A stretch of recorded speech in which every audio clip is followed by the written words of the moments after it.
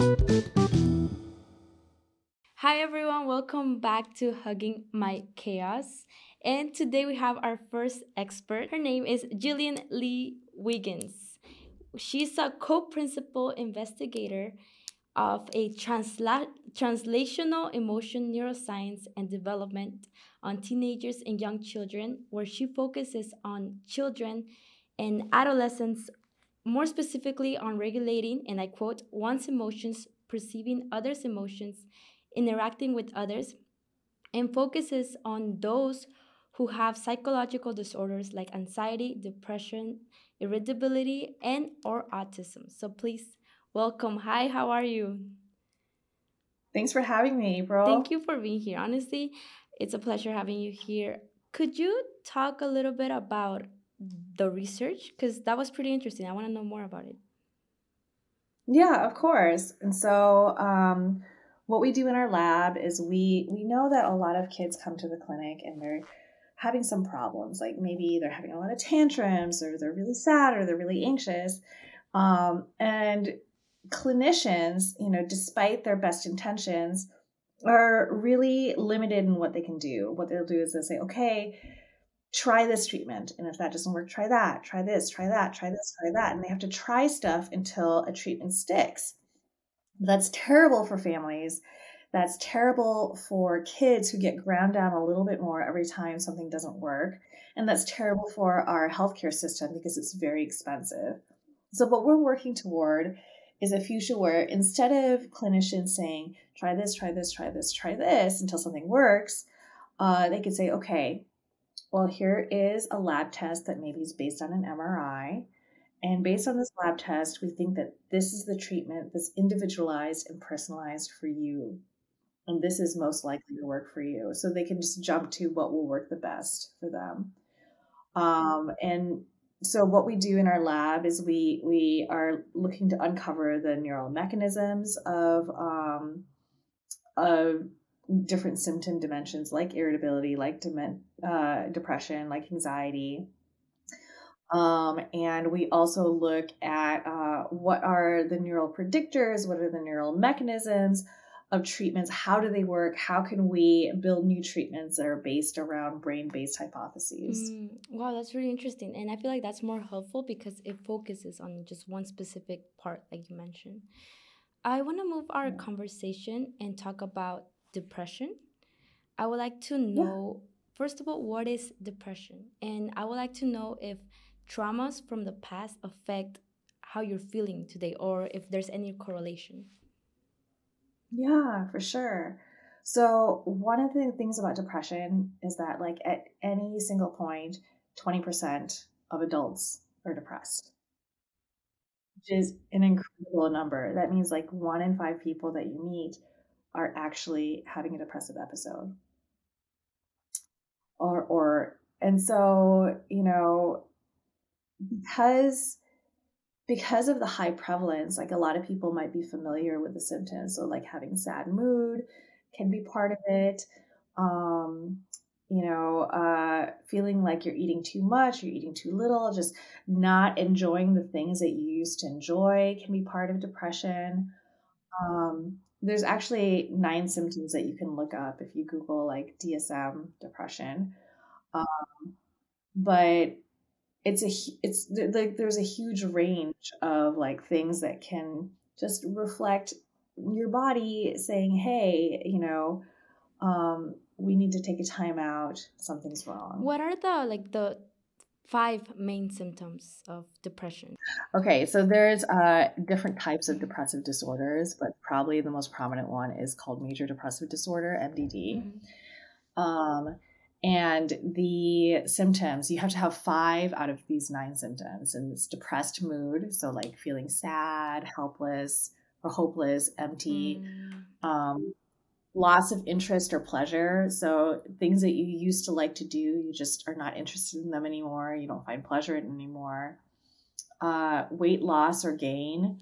So you're not trying to diet, you're not trying to like change your body, but you just are mhm, um, you know, the way you're losing weight or you're somehow gaining weight.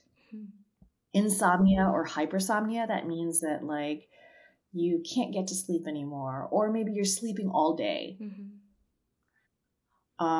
Psychomotor agitation or retardation, that means that, you know, the way that you're talking is just really agitated, and your speech feels different, or conversely, you're so depressed that your speaking slows down. Fatigue or Mm. loss of energy almost every day. Feeling worthless or experiencing lots of guilt or inappropriate guilt for things that like don't even Mm-hmm. shouldn't make you feel guilty. Decreased concentration, so having trouble like concentrating on your schoolwork, feeling like you just can't focus. And then finally, thoughts of death or suicide Mm. can be part of this. So if you have 5 of these symptoms, um, then you would be depressed. And what creates depression? Like, what makes someone be depressed? Huge question. That is a huge Mm-hmm. question. So, uh, you know, I should say that one of the things about the current like diagnostic system we have right now is that the symptoms that I just said to you, they're so broad, right? They range such a, or they go over such a huge range of behaviors. And two people, since you only have to have 5 of these 9 criteria, Mm-hmm. um, two people could look completely different in their depression and only have one thing in common, Mm-hmm. right? Yeah. So, one of the things about my research is that instead of asking questions like what causes depression as a disorder, Mm. is we're trying to break it down into the component pieces. Like what causes this loss of interest or pleasure? Mm. Okay. Is it something about the way they process rewards? Is it the way something about the way they process loss? What is it about decreased concentration? Mm-hmm. Is it something in the prefrontal cortex? Is it something about the way that they delegate attention? So instead of saying like what Mm. causes depression whole, because the answer is many things, we're trying to break it down into these component pieces, and that way maybe we can get more personalized treatment, Mm-hmm. right? Because even for somebody who's experiencing the symptom of decreased concentration should not be the same as somebody who's experiencing loss of pleasure, Yeah. right? They're two different things, even though they're both called depression. Mm. And so, you know, understanding the multidimensional causes can help. And you mentioned trauma Mm-hmm. before. Trauma can definitely be a risk factor. Genetics certainly come into Mm. play. Uh, the way that you were raised in your family certainly comes into play. Um, there's there depression is what we call multi-determined. So Mm. there's not any one single thing that can cause depression. It's multiple things coming together in your life. So if people wanna know if they're depressed, but they don't have like the like all of the symptoms, but they have kind of some symptoms, should they what should they do? So there are depression screenings that you can take Mm-hmm. online, and reaching out to whatever healthcare providers that you have access to. And that's another thing about Mm-hmm. healthcare in the U.S. is that many people don't have access to the Yeah. providers. But if you think that you might be depressed, reaching out to your school's counseling and psychological services, or reaching out to your primary care provider, or anybody that you think could connect you to a medical or psychological professional who can help get this treated. Because while depression is really really common, a lot of people don't get Treated. Yeah. diagnosed, don't get treatment, and they're just suffering. Yeah. So it's important to like also be aware of that, right? Because I feel like like 3 years ago I felt really bad. Like before COVID I felt really bad, and there was no reason to feel bad. Like everything was fine, my family was good, like everything was perfect, but I felt empty, like I will have this, my breath will change, and I would just feel empty, and like I didn't know why. I didn't know like what was the reason I felt that way. And because of Mm. quarantine, because I was able to be alone, I don't know, something happened and I felt way better. Like when Mm. I came back, I felt way better. But I don't know like what I did to change that feeling, because the feeling was so bad. It felt so heavy. Like Mm. it was a bad feeling to have. That's rough. And I think that that is actually pretty unusual that you being alone Hmm. helped your symptoms, because for most people it's the opposite, like feeling isolated, feeling like you don't have like family or friends Hmm. around you usually makes depression worse. Hmm.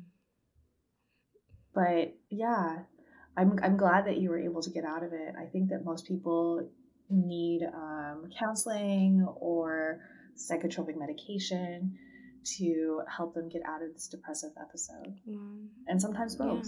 Yeah. I wanna focus on.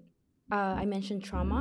How can someone heal from trauma, or can someone heal from trauma, or is that something that's gonna be part of your life? Well, you're never going to forget your trauma, Mm-hmm. and trauma is incredibly common. Um, some estimates are, for example, I'm just pulling out one Mm-hmm. example of a trauma. Some estimates are that 75% of girls have been sexually assaulted or experienced child sexual abuse Mm-hmm. by the time they're a teenager. Damn, that's a lot. And so it is a lot. And just anecdotally talking to people, some people are saying to me, like, oh, I'm just surprised that it isn't 100% of girls, Yeah. you know? So, the trauma is always going to be a part of you. But I think that what therapy can do. And we do have at least a couple evidence based therapies like trauma focused CBT, cognitive behavioral therapy, or EMDR, which is an eye movement desensitization protocol, Hmm. where you can address the trauma and make it not that. Because a lot of times when people have trauma, it's like this white hot center. It's so aversive. It's so terrible. It's so scary. Mm-hmm. Feels like it might destroy you. These memories, and that like you can't even touch it, and it ends up like radiating out this heat Mm-hmm. to like all the rest of your life, where like it affects how you interact with people. It Yeah. might even affect your sleep. You might have nightmares. You know, it might affect your school. It affects your mood. So because of this like white hot core of Mm. trauma, and you might try to push it away, you might try to forget about it, you know you might try to not think about it, but it's still there, and it's so scary and aversive that you can't touch it, and it still is like radiating out its heat Yeah. to every aspect of your life. But what these trauma therapies do is it doesn't make you forget about the trauma, because that's never going to happen. But it makes it so that it's not white hot anymore. It's okay to touch it, it's okay to think about it, okay to understand that that happened, and it will always be a part of you, but it doesn't have to be you. Wow. Yeah. Yeah, because I like that you're actually giving like specific like ways to treat it. You cannot do it alone. You have to do it with people who like know of that. So I feel like that's really, I don't know, it's really important to be aware of. Um, I would like to.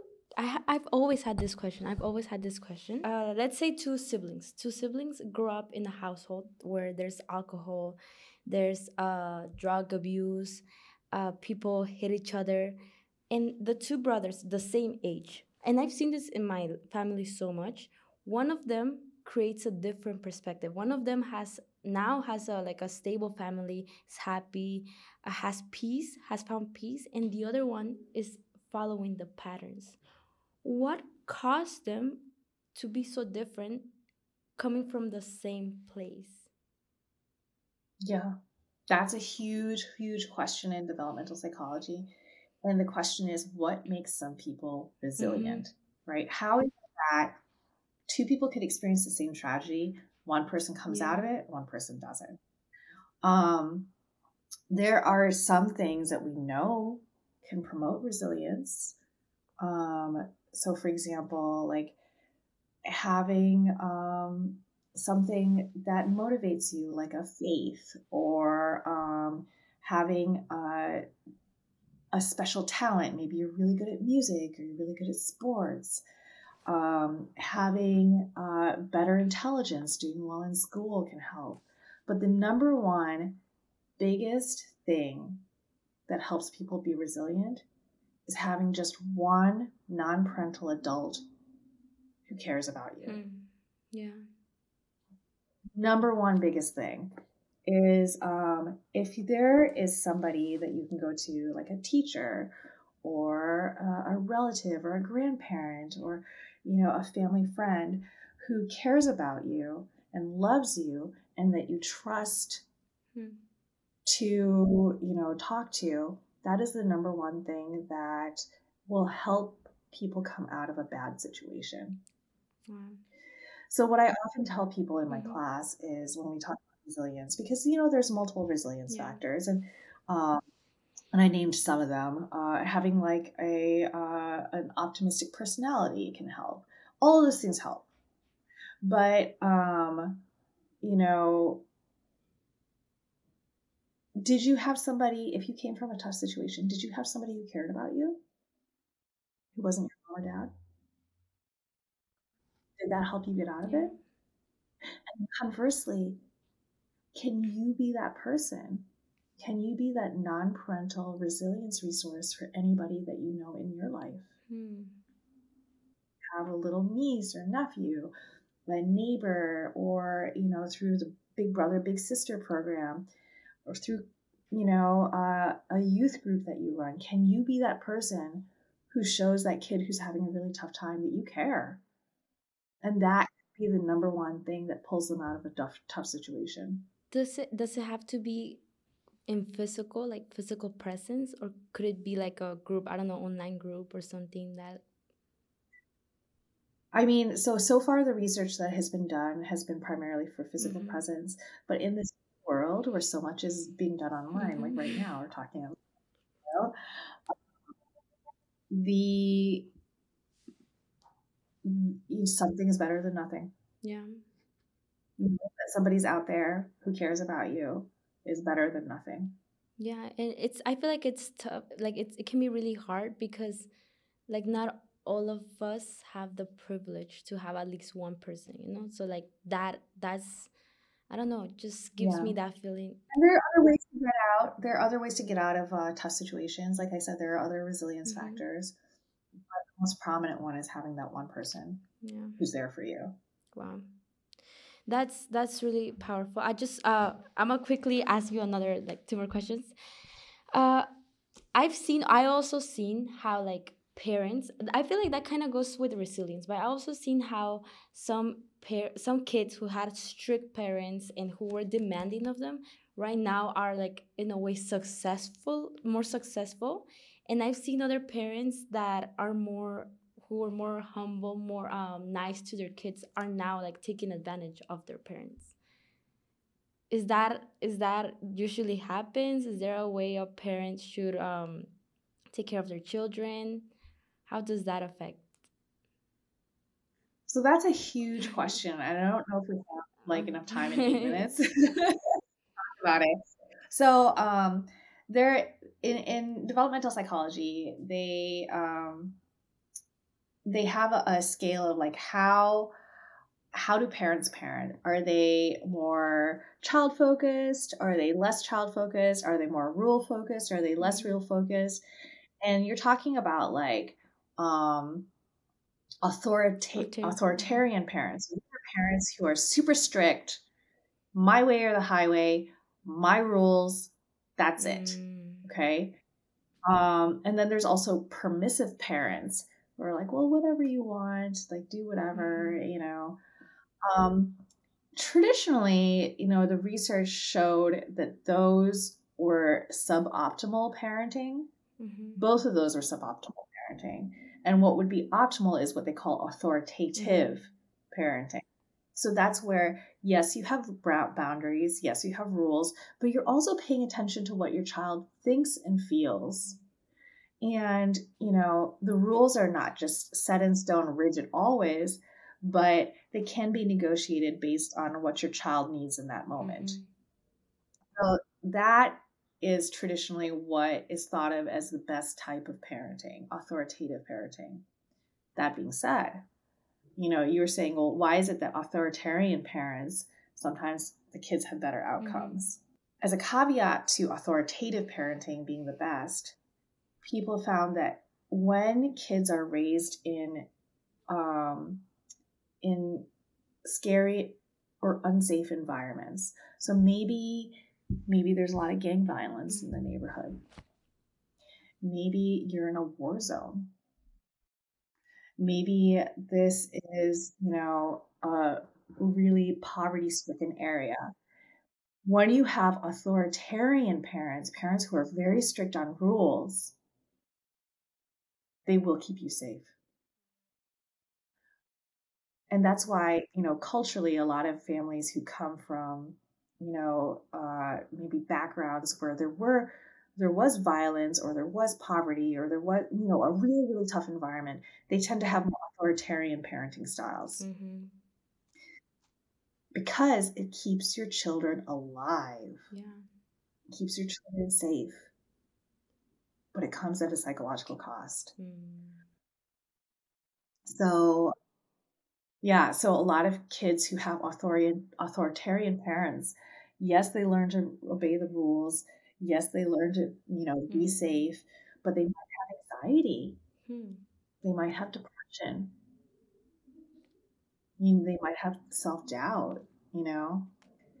So it kept them safe, but it came at a cost, a psychological Wow, cost. that's really interesting. Yeah, because parents are trying to do the best to protect them, but they don't know how much they're affecting them.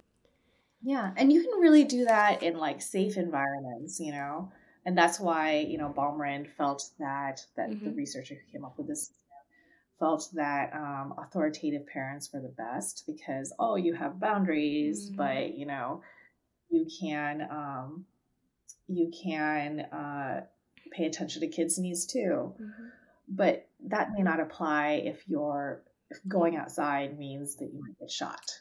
Yeah. You know, Oh, shoot. I don't know what that is, but that's my. but maybe that's a bell to say thank you for. Honestly, I would like to talk to you more. It was honestly a pleasure. Thank you. Just Oh, it thank was you for kind of broad, but I wanted to touch a lot of topics because you know so much and you know how to explain it. So I was like, oh my god, I need to cover all of this. So thank you for your time. Honestly, it means a lot to me. Oh, my pleasure. And with that being said, I hope you enjoyed this interview and remember to hug that chaos. Hug that crazy chaos of yours. Thank you. I'll see you next week. Bye bye.